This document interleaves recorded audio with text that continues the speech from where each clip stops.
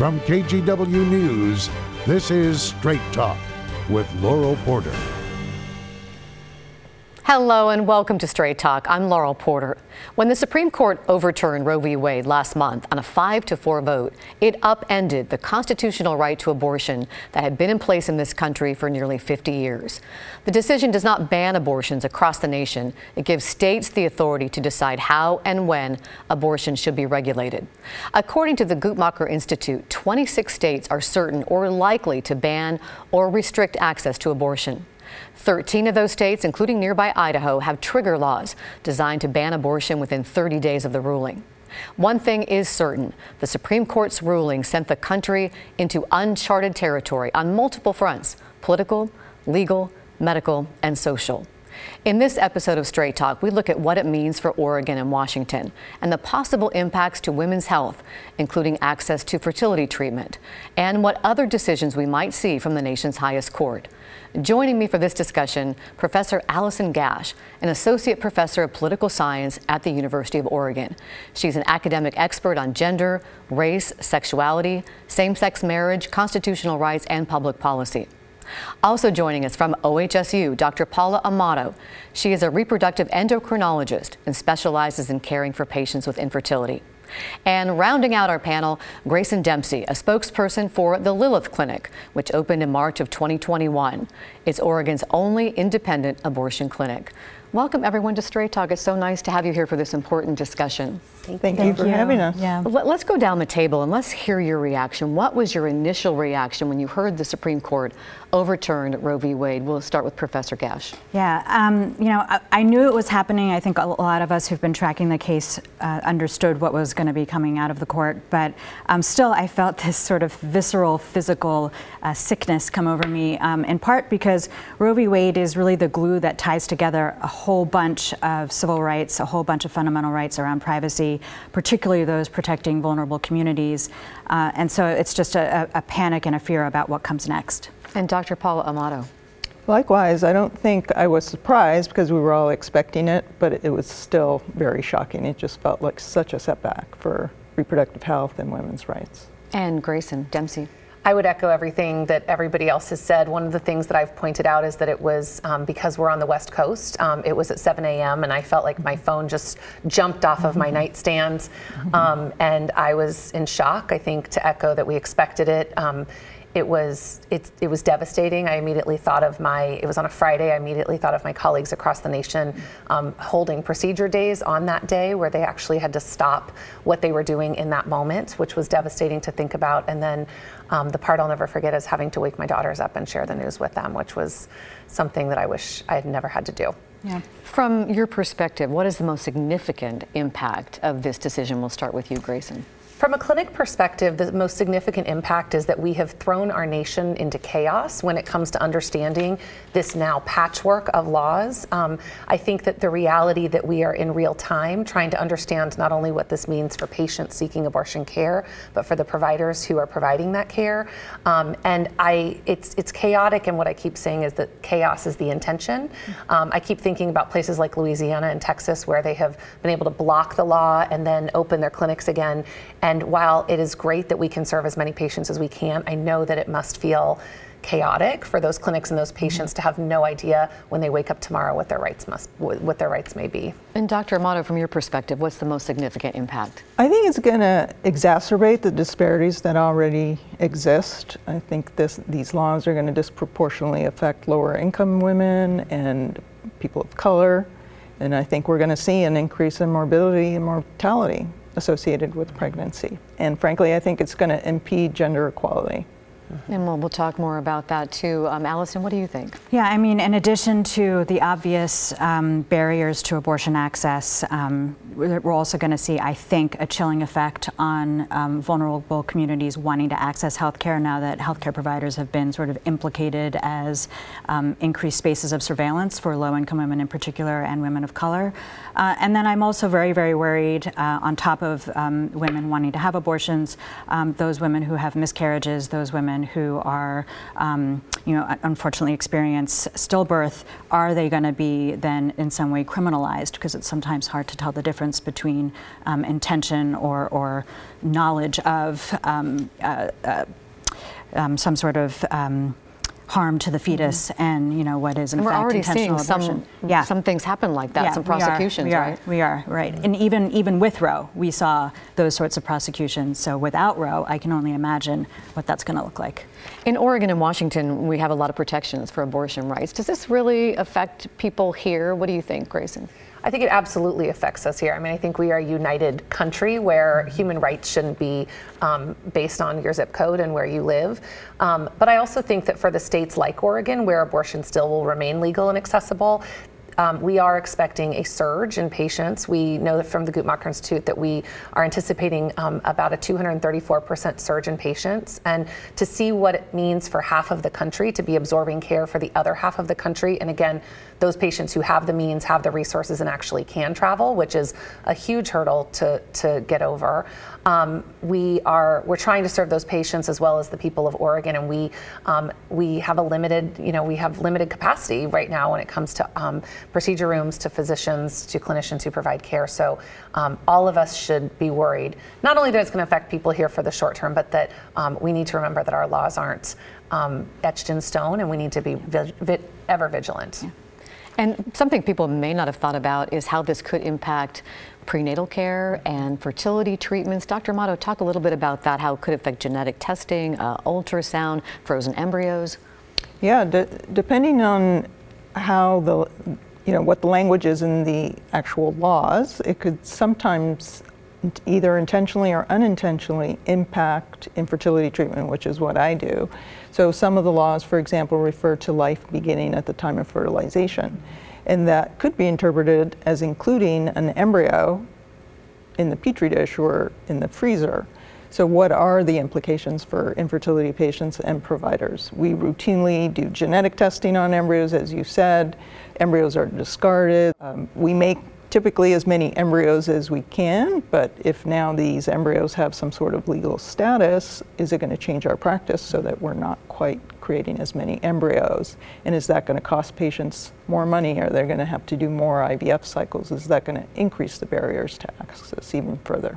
And you're nodding your head a lot because there are some states that are already considering laws that would give personhood to embryos. Tell us a little bit about that. Yeah, there's an actual case going on right now in Arizona dealing with a fetal personhood law that's sort of wrapped up in their ban on abortion. That's on hold right now as the federal courts try to figure out where the lines are, if there are any lines. But there's a number of states that are similarly passing those laws. So again, it's just a matter of what comes next as Roe unravels. And Paula, are you getting a lot of calls from elsewhere about people who might want to transfer frozen embryos to OHSU? We are. Lots of patients in those states that have trigger laws are concerned about what's going to happen to their embryos. So they're making calls to clinics in states like Oregon. Should we transfer our embryos right now? The guidance is, just sit tight. Let's examine the laws and see what they actually say. Because there's risk to transferring embryos as well. Could lose embryos in transit. It costs money to ship them. But there's a lot of anxiety both on the side of the patient and providers as well. And from an abortion care standpoint, Grayson, are you seeing very many people come from out of state? We are. Even prior to the Dobbs decision, about 25% of our patients were from out of state. We had certainly seen an increase in patients from Texas since SB 8 went into effect in September. And the patients who get to us, by the time they arrive here, you can only imagine what it feels like to have had to travel hundreds or thousands of miles crossing state lines to access what should be considered very basic health care. And I think stress of that, I think we are seeing patients now. We had a patient who was from Texas and had made an appointment in a neighboring state and was in that clinic in the waiting room on the day the Dobbs decision came down and found out that they wouldn't be able to get their appointment that day because the clinic had to cease operations. They were in the southeastern United States, called around the East Coast, and clinics were backed up about 4 to 6 weeks for appointments, and then traveled all the way to Oregon because this was where they were able to get the soonest appointment time. And I just can't imagine the burden that places on people. I know, I've never had to travel a great distance like that for healthcare, and so by the time people get to us, they're grateful, but they're exhausted, understandably. And you expect that number, as you said, to go up astronomically. Absolutely. What about these people that do travel from, say, Texas to Oregon? Allison, could they face prosecution? Yeah, so one of the interesting strategies that states like Texas and other states are starting to look at are these sort of what are referred to as bounty hunter kinds of laws, where essentially the states will empower private individuals to sue other individuals for violating a particular law, so in this case, abortion. So in theory, what could happen is if a woman in one state or a person in one state seeks an abortion in a different state, a private citizen of that state could theoretically sue the person for nevertheless acting out what is a criminal offense in their given state. And then the same would apply to the folks who are assisting that person in that state. So individuals could be held liable. Yeah, and so this is the great unknown, is we don't really know what the courts are going to do with these strange sort of bounty hunter laws, but they're definitely going to pop up, and we're not really going to know the implications of them until we start to see more litigation. And Paula, could we see a chilling effect with those kinds of laws on healthcare providers? I think so. I think providers are going to be concerned if they're going to be held, liable for providing abortion care to patients out of state, or for discarding embryos, or for any number of things. What about at the Lilith Clinic? Are you concerned about being held liable?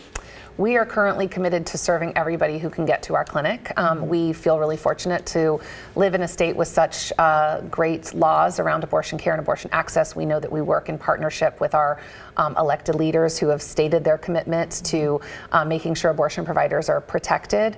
But we definitely recognize the gray area that some clinics find themselves in, that some providers find themselves in, and just find it really unfortunate that, especially I will say in emergent situations, that any provider would have to consider whether or not they are making themselves liable when they are in a situation where they need to be treating a patient who's in immediate need of health care. So I think that there may be a chilling effect. I think that people are going to suffer as a result, and it's scary to think about. And another ripple effect could be for training medical students who want to become OBGYNs and their future patients. Dr. Amato, talk a little bit about the training involved and how that could be restricted. Yeah, currently about half of the OBGYN residency programs are in states that have so-called trigger ban laws. So what I think we'll see is that you have a number of providers who have to travel elsewhere to get their training, or if they choose not to do that or can't do that, will not be trained in these procedures, which I think people don't always realize. The same procedures we use for pregnancy termination are the same surgical procedures that we use for management of miscarriage. So you don't want to be in a state where your OBGYN doesn't know to do an emergency, second trimester termination or management of a miscarriage. So I think, again, we're going to see increased morbidity and mortality in some of these states, unfortunately. And I think it's going to also play into where people choose to train and live.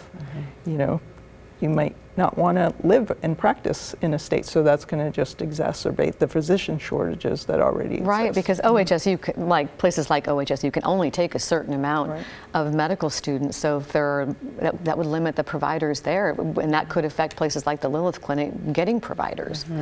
What we are seeing, I will say, is more and more people who want to train, wanting to travel here, and again, this is what still is left to be figured out, but I think that in Oregon, most of the providers that I know feel really committed to training as many of the next generation of providers as they can, including those who are traveling from states where they're unable to get that in-house in their universities or training institutions. But I think the surge is going to be great, and we are going to have to figure out in a state like Oregon how we meet that demand. And you mentioned, Dr. Amato, maternal mortality, and I wanted to share a statistic about that. According to the National Institutes of Health, in a 2021 study, maternal mortality rates for non-Hispanic Black women are 3.5 times higher than among non-Hispanic white women. So, Dr. Amato, that's already high, and you think that may go higher?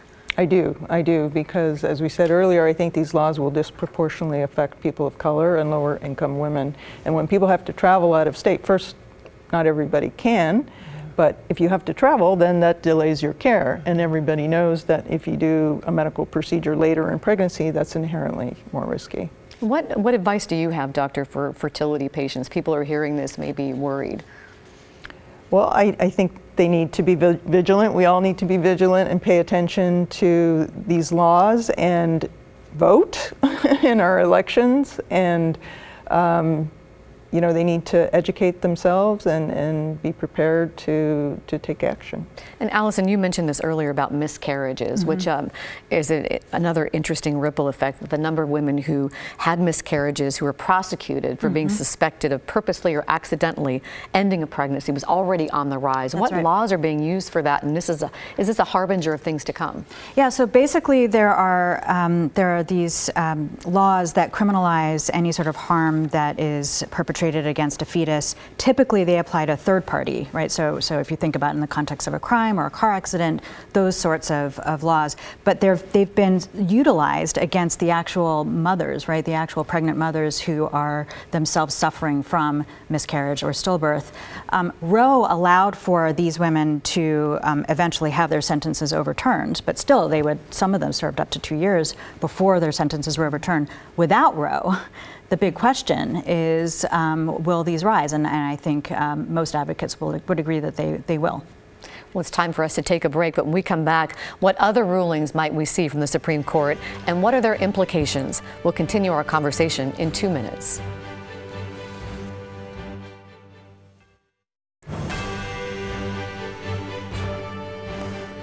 Welcome back to Straight Talk. I'm Laurel Porter. We're talking about the ripple effects from the U.S. Supreme Court's decision on abortion, overturning Roe v. Wade.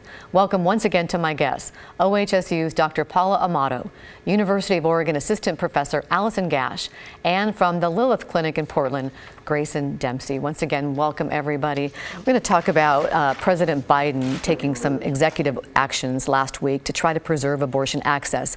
It would direct federal agencies to protect FDA-approved medication for abortion, make sure contraception is available, and protect patient privacy when a woman seeks reproductive medical services and information online.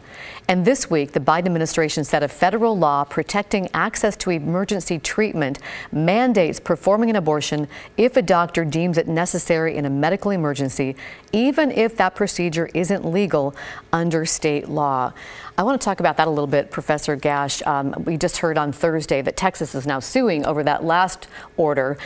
How much of a difference are President Biden's actions really going to make? You know, there's not a whole lot that the president can do. There's some stuff that can happen when it's, you know, executive orders in conjunction with existing federal law. But still, you get into this fuzzy area, which is, you know, is it federal law that trumps state law, or do states have autonomy? But I also just want to point out that Texas is suing for the right to allow mothers to die in service of bans on abortion. And how do you see it that way?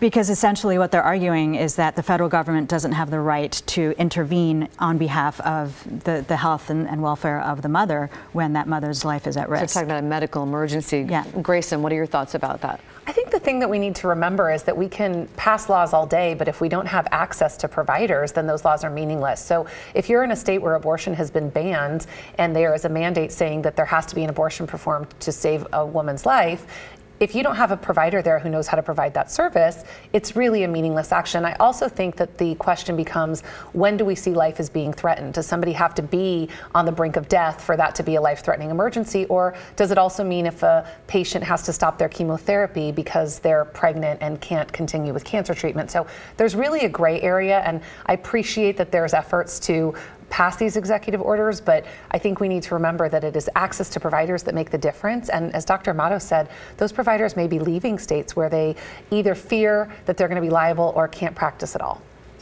And in Supreme Court Justice Clarence Thomas's concurring opinion overturning Roe v. Wade, he raised concerns that other rights could be next, like contraception and same-sex marriage. What signals do you think, Professor Gash, that Justice Thomas was sending? I mean, he didn't send a signal. He actually literally said states should certainly look at Lawrence versus Texas, which dealt with anti-sodomy laws. He called out specifically same-sex marriage and Obergefell versus Hodges. He called out Griswold. And the thing about Supreme Court cases and case law in general is that until there's another case that actually weighs in on whatever is the sort of next step, states can interpret those particular edicts in whatever way they want, right? So already we know that Texas has decided that they want to dust off their anti-sodomy statute and sort of see if there's any legs to what Thomas has articulated. So a state can decide, you know what, we're going to start to follow Thomas's call to arms. We're going to start to infringe upon these rights just to see how far we can take it until the courts intervene. And one of those restrictions could be applied to contraception. Tell me about your concerns there, Dr. Amato. Yeah, there are particular forms of contraceptives which I think are going to be targeted, namely the so-called morning after pill, or IUDs, and that's based on people's misperception actually of the main mechanism of action. They consider those forms of contraception what we call abortifacients, that they actually induce abortions, which is medically incorrect. So I think those particular forms of contraception are at risk for being prohibited. And there's a certain medicine too from the abortion pill, right, that can be used for other conditions? Yes, like methotrexate and mifepristone, those types of medications are used for medical abortion, but they're also used for the management of ectopic pregnancy and miscarriage. So if providers are prohibited from using those medications for those reasons, I don't think people realize that they may not be able to be treated for their tubal pregnancy, which is a gynecologic emergency in some cases, or their miscarriage. Now, you are the vice president of the American Society for Reproductive Medicine. Is the group planning any counteractions? Yes, I think the organization is tracking these laws very closely, and they are also educating and providing guidance to patients and providers in these states, and we're prepared to deploy resources to fight these laws. And Grayson, what do you want people watching to know about access to abortion care? What should they know? I want people to know that abortion is still legal in Oregon and that we are committed to serving patients who can get to Oregon. I know that's not realistic for everybody, but we, in partnership with our elected leaders, have doubled down time and time again on our commitment to abortion care. I want people to know that they can get an appointment at the Lilith Clinic. We are still working to get people in as quickly as possible. We know that once somebody is pregnant and knows they don't want to be pregnant, that getting in as quickly as possible is important. I recognize that for a lot of our patients, there is a feeling of trauma where they come in and they think, am I still going to be able to be seen today, especially those traveling from other states? They worry that the day they get here might be another day that we're shut down. So Lilith Clinic is here for the long haul. We are committed to our patients, and I feel really fortunate that we live in a state where our elected leaders are committed to that care as well.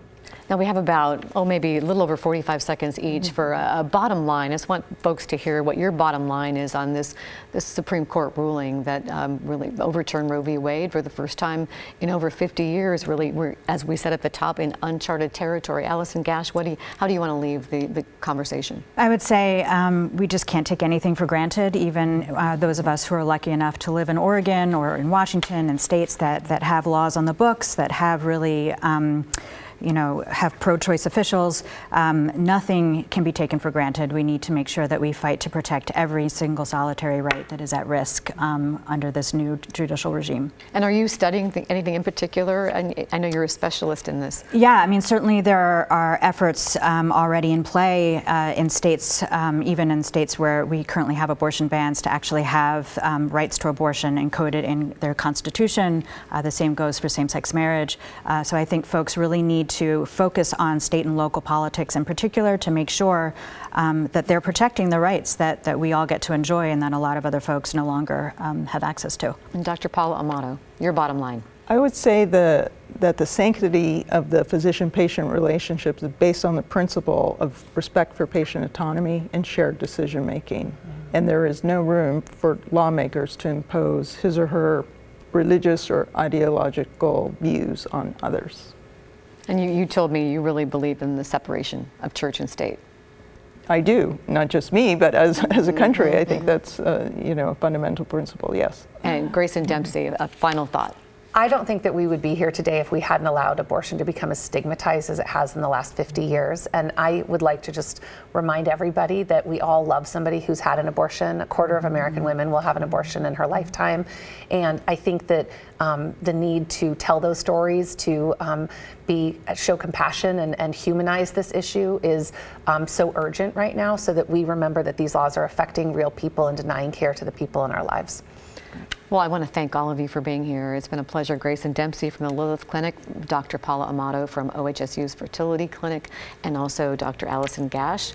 Professor, are you a doctor? Doctor. Professor Allison Gash from the University of Oregon. Thank you for joining us here on Straight Talk. Join us next week. We'll talk with the director of Donate Life Northwest and hear about a new documentary about the importance of organ donation, which features 2 local families. We'll see you next week for Straight Talk. Remember, you can get us as a podcast. Just search for us wherever you get your podcasts. Have a great week.